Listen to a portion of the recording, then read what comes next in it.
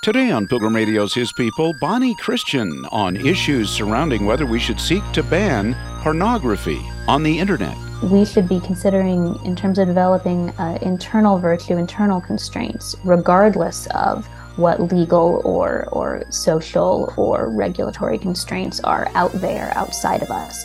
Because those constraints may or may not work, they may or may not exist. But the internal constraints that come of hopefully growing to be more like Christ, that is something that's always going to be available to us to pursue. Bonnie Kristian next. Christians would nearly universally agree that pornography is a moral plague, harming everything it touches, from individuals to marriages and families, and ultimately to society.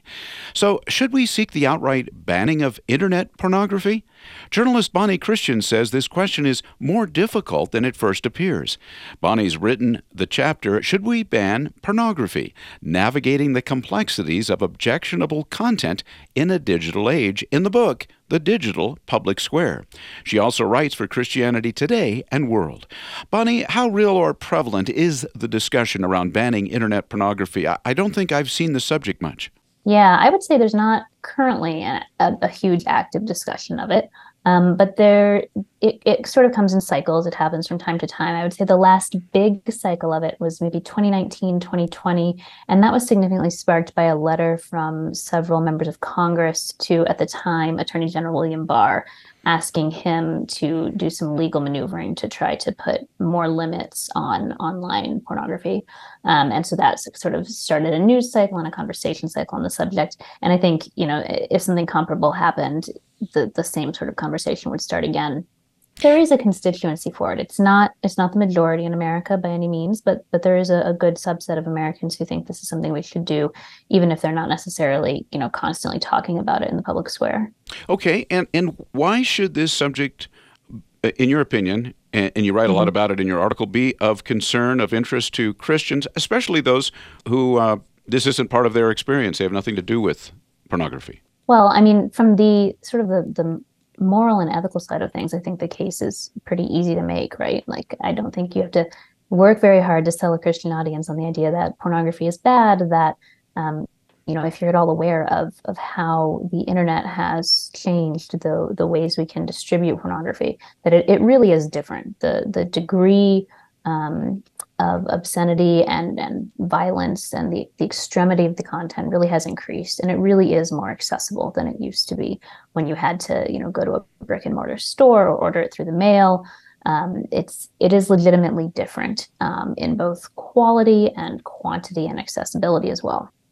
And so that is a big reason to be interested in the subject, because it is available. Maybe it's not something you're accessing, but it's very likely something that someone you know and love is accessing, just statistically. The other side of it, though, and this is a lot of what I get into in the article, is that it's very understandable why people want to try to ban this stuff. When you actually get into the details of what would that entail, you run into all kinds of problems, I think, that many people who support a ban may not have thought through. A lot of those are constitutional, just like legal realities of the Constitution that we have, the First Amendment that we have, and the unwanted side effects that a ban would have if it were somehow pushed through. But some of them are also like practical problems. If we really did this, there would be unintended consequences that I don't think we actually want. And those are things that, to the extent that this is a serious proposal, and when you have members of Congress asking the Attorney General to do it, I think it is a serious proposal. These are things we need to think about. Okay, and we're certainly going to address a lot of those issues that you just brought up. The unlimited access to this kind of content. I mean, we all know that the smartphones for adults, but then children, and then families. Of course, they will limit their child's use of smartphones, or they might say, well, I'm not going to give my child a smartphone until such and such a time. And yet, all it takes, I think there was a conversation between you and Jason Thacker, I think, and either you or he just brought up that all it takes is one child that has a smartphone, and you can expose plenty of kids that don't have the smartphone. And you cite the story of Destiny Hernandez de la Rosa, I think, a woman. Can you talk about that a little bit? That gives a little bit of an insight into not just the adult side, but that children are at great risk. Yeah, so she was a woman who wrote an article a few years ago in Texas, in Dallas, I believe. And she told a story about her daughter, who was, I want to say 11, who had been over to a friend's house. And her daughter, if I recall correctly, did not have a smartphone, but the friend did. Mm-hmm. And the friend handed the phone to her daughter and said something like, "Boys are so gross." And the daughter looked at the phone, and there was a video of several of their classmates watching rape porn. Mm-hmm. And so, this was a case where their family had taken precautions to try to avoid this kind of exposure. And, it wasn't even the friend who was like directly watching it, right? It was the friend of a friend through social media, and it still got to the daughter. And so, she went on to comment like it's difficult as a single family to prohibit this content, to keep this content from your children, especially when even schools are often functionally requiring phones for classroom use as a homework tool. And that kind of environment and just the widespread acceptance that children, quote unquote, need a smartphone at ever younger ages, whether for school or for safety or for fun or for keeping up with their friends. It's just very difficult. Even if you manage, it's difficult to hold that line and say to your kid, you can't have a phone. And even if you do it, it's very easy for this content to get to them through the phones of other people, other kids whose parents didn't hold the line. Well, I'm talking with Bonnie Kristian. She is a journalist, and she's written a couple of books, but we're talking to her today about a chapter that she's written in a book titled The Digital Public Square. The chapter is Should We Ban Pornography? Navigating the Complexities of Objectionable Content in a Digital Age. And in your really comprehensive piece or a comprehensive chapter, Bonnie, you talk about merits or arguments for banning online pornography and those against it. And I'd like to ask you, just because it's the path that your chapter takes, the argument for banning online pornography. And I think you said it's kind of three parts, three big parts.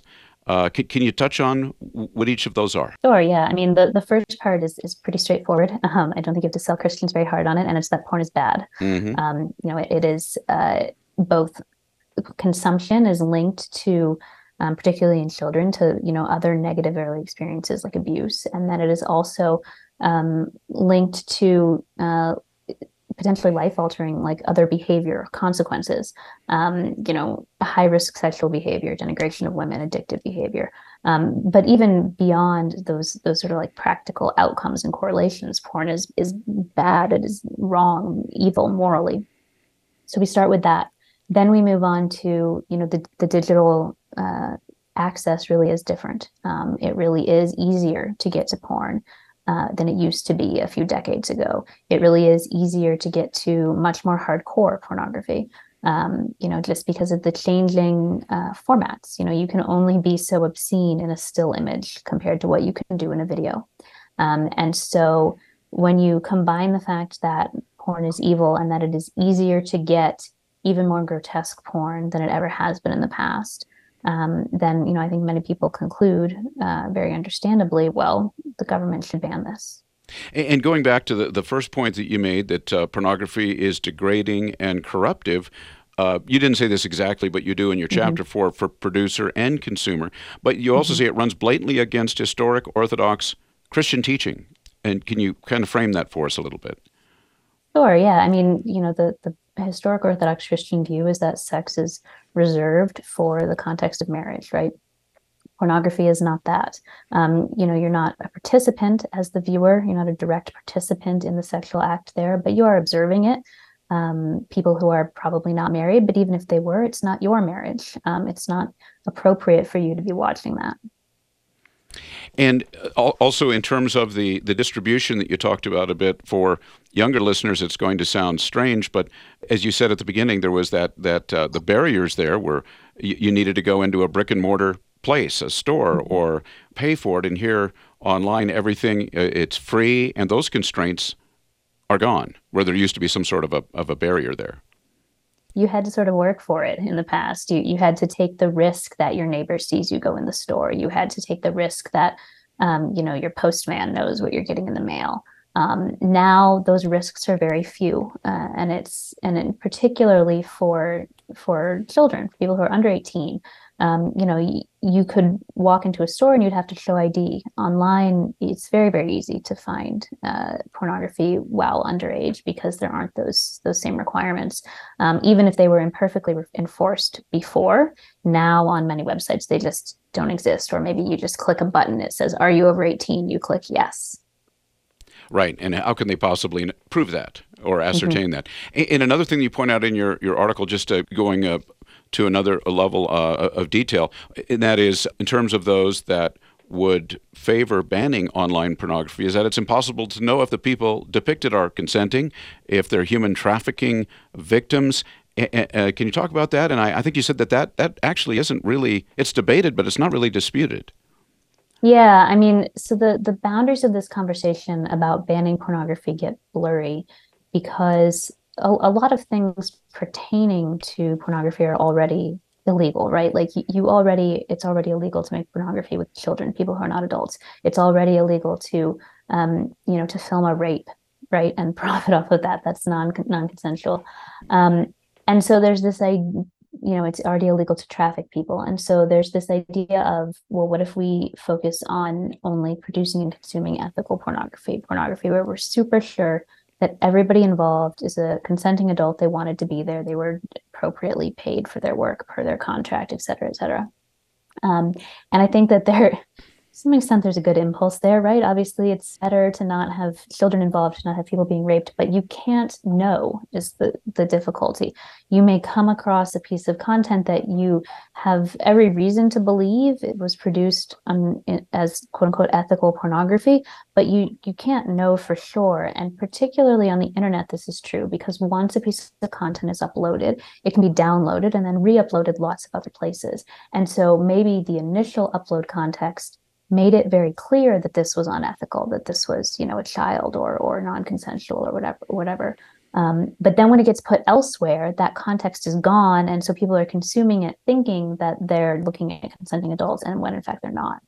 This is a very quick overview of the case in favor of banning internet pornography, but you said as such, just looking at those three areas, that many Christians have concluded that civil authorities should prevent the production and distribution of pornographic materials. And we're going to talk about the case against it. Obviously, you have, how do you regulate the internet? And there's the First Amendment and freedom of speech and those things I want to ask you about. But also just in a Christian context, this is a huge money-making area. And you can't help but to think of the scripture, the love of money is the root of all kinds of evil. I mean, you've got spiritual forces at work here. Yeah, I mean, it's very profitable, of course, even at the same time as there's plenty of content available for free. There's the money factor as well.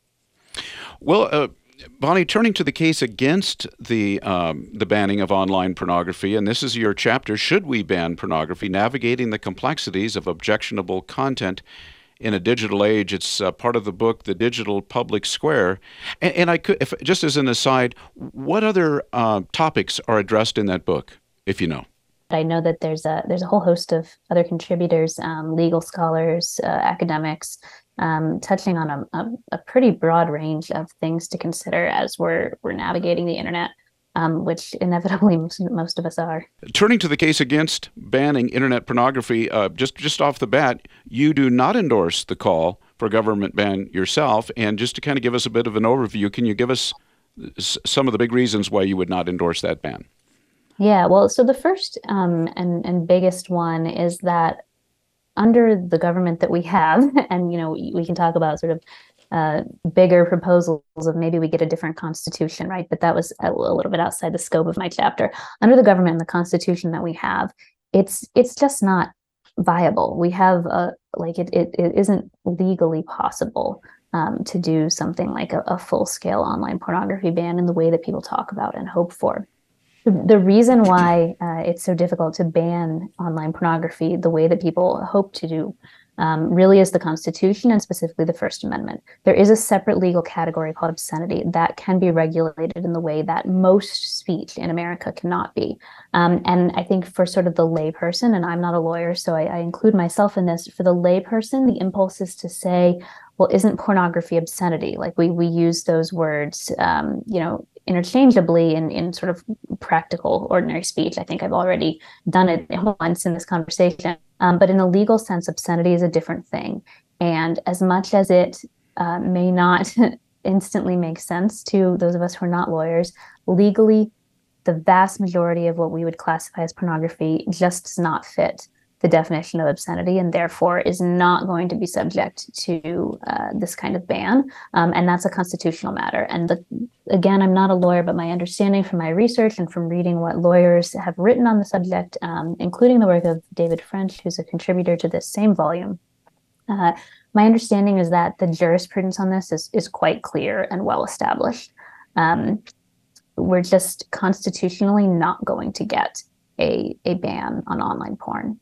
And now you talk about something called Section 230, which I think just has a specifically internet application, and you said that is unlikely to face the constitutional hindrances. Well, if you could talk about what Section 230 is, and does it change the? Yeah. So Section 230 is a law that has been called the First Amendment of the Internet. It is not, however, actually part of the Constitution. Basically, the way that it works is it says when you have a site that hosts user content. So for instance, Facebook hosts user content. It hosts our comments and posts and what have you. Facebook is not legally liable for that content, for what its users post, even if it does some degree of moderation. So the idea is that Facebook can comb through everything. If it finds, an admission of a crime, if it finds, child pornography, something that's clearly illegal, or violates, even just its own content policy standards, it can take that stuff down without thereby assuming responsibility for everything posted on the site, including perhaps other bad things or illegal things that they missed in the moderation attempts, right? And so Section 230 has been really important for the development of the internet as we know it, because if you make Facebook responsible for everything that its, I think at this point, billions of users post, Facebook isn't really going to exist, right? Like they can't possibly assume that legal liability for the endless flow of content from so many people day in and day out. No one could assume that kind of liability. And so you see this interest in getting rid of section or reforming Section 230. And the idea behind it from people who want to make those changes is if we could somehow increase the liability of the website owner, then they would moderate the content more strictly and there would be less bad content online.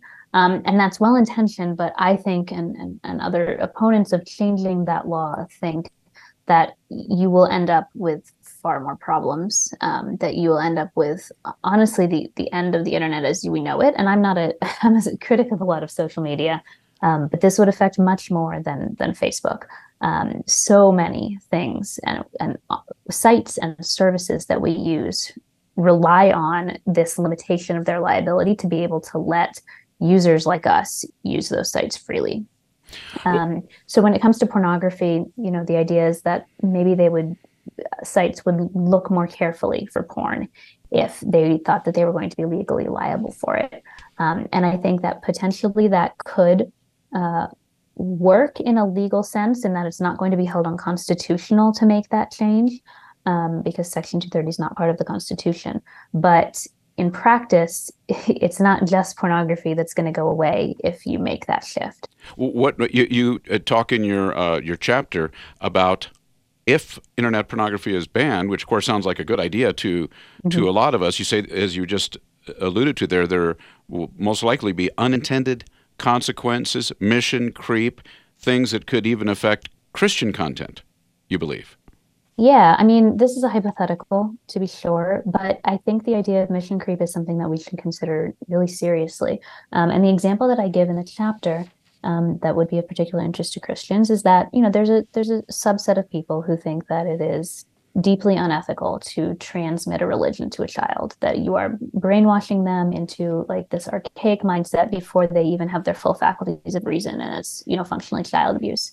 And that's not maybe a super widespread view, but it's not like a really fringe perspective that nobody holds. An example I give is that Richard Dawkins, who is a prominent new atheist thinker, he holds this view.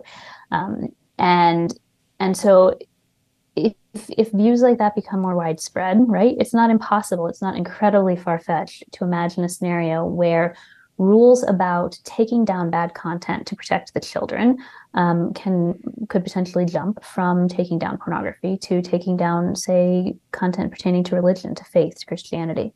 Again, that's not where we are as a society right now, but very frequently, the arguments that advocates of pornography bans are making are tied to the fact that our obscenity laws in particular are built around community standards, sort of like national consensus on what is ethical and what is moral. And as that changes, it's not implausible that the same laws that we want to use now, perhaps to get rid of online pornography, could be used to get rid of other content for the protection of children in a way that we might not like so much. And in a particularly Christian context, you said that this could have another unintended consequence, perhaps. The case against banning internet pornography is it might be an excuse for families or individuals to abdicate the cultivation of virtue or as a part of their lifelong sanctification in Christ. Yeah, I mean, a frequent argument that you see, particularly from Christians who want to ban online pornography, is that, as we talked about at the beginning of this conversation with the story of the girl in Texas, it is too big for one family to do on themselves, so we need to have the government step in. And I think the first half of that is right. It is too big for one family to do for themselves. It's the second half that I think is wrong. I would say that the institution that is suited for dealing with this best is the local church. It's a context for discipleship and sanctification where you have not just one family trying to set up this standard for their children, but a group of families who are agreeing on this and who are working together on this. And you know, it's not just your kid out there as the one kid without a phone. You're the one kid who's not watching pornography. It's all their friends from church are in the same position. And hopefully, as they're maturing and growing older and pursuing their faith, not just experiencing that as a deprivation, but experiencing it as a means of cultivating virtue and a restraint that protects them while they develop sort of their own internal constraints that keep them from seeking out this content, even if it is still there. There's so many issues, and our time is going quickly, Bonnie, but I'm wondering if you could address what some might see as maybe incremental options. In other words, forcing accounts, passwords, payment methods, those kind of things that, I mean, it doesn't block everything, but it does something. Yeah, I mean, I think a lot of those still run into more First Amendment issues than many people realize, just on the basis of past judicial precedent where similar cases have been considered by the Supreme Court and elsewhere. But the other thing that I would point to, even if you could get them past the legal hurdles, the other thing I would point to is that the internet is just very difficult to zone in that way, to control. People like to make analogies to like land zoning, where we're going to put, you know, all of the red light district in this one area and it can't spread elsewhere. But that analogy only goes so far, because the internet is not a physical space where you can go and mark out the boundaries and say, we're locking the bad stuff in here. Again, once something is uploaded, it is now out of control. You cannot confine it to one site, even if that site is password protected, even if you have to pay to access that site. Once something is uploaded, someone will figure out a way to download it and to upload it elsewhere. Once you shut down one website, 5 more websites will pop up with all of the same content. And so, again, as much as I'm sympathetic to some of these more incremental proposals, I think it's based in something of a technological naivete, just like an ignorance of how the internet actually works and how content actually spreads, and how once it's online for good. And another issue that a lot of people would never think about unless they've been told about it or are aware of it is that of content moderators. There are AI, artificial intelligence does this to some extent, but human moderators, which have to view this content to maybe pull it off. Hmm. And if it was, which obviously they already have those, but it would Hmm. just raise the number of those needed to police everything, and it causes things like PTSD, post-traumatic stress, and other problems. Can you address that? That's kind of a side issue, but Yeah, important. there's relatively little reporting on this subject, which I find so strange because it's really terrible. An outlet called The Verge did some reporting on it a few years ago, which is honestly where I first really thought about it. But essentially, social media websites in particular, but any website that's moderating a lot of user content, they already use AI moderation for a lot of stuff, but you need a human backup because the AI is just not perfect yet. It doesn't always get things right. It gets false positives, false negatives. Hmm. And so they hire people to take down this stuff. And oh, those people just have a terrible time. Like many people cannot do it for more than a few months. They become like they require counseling at work. They are doing drugs at work just to get through the day because it is so miserable. I think people either forget that these folks exist and Hmm. that someone has to do this, or if they think about it, I think many people assume that it's sort of like being in law enforcement where you have the satisfaction of like doing the right thing.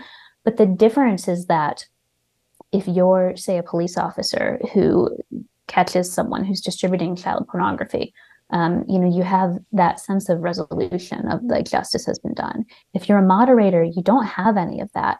And you're taking down perhaps the same piece of terrible content one time, two times, 10 times, 20 times. And what is it like when the same, perhaps assault video, you're taking that down for the 10th time and it Hmm. just keeps coming back?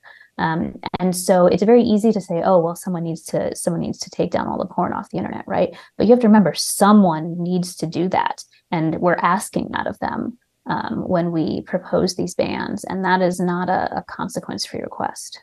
And you frame it in a really interesting way toward the end of your chapter. You just talk about really to enforce a ban like this in something as nebulous as the internet, and it doesn't really have physical properties to it, like the physical world. Obviously, it would require some kind of authoritarian style crackdown. Like you would see in North Korea that actually does that, but at what cost?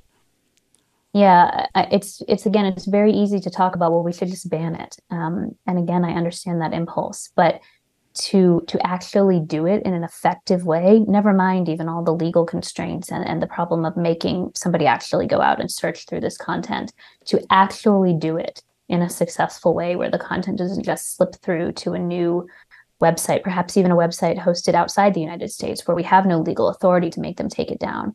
You would have to go all out and just, haul off our internet from the rest of the world in a very authoritarian manner that I don't think any of us are prepared to accept.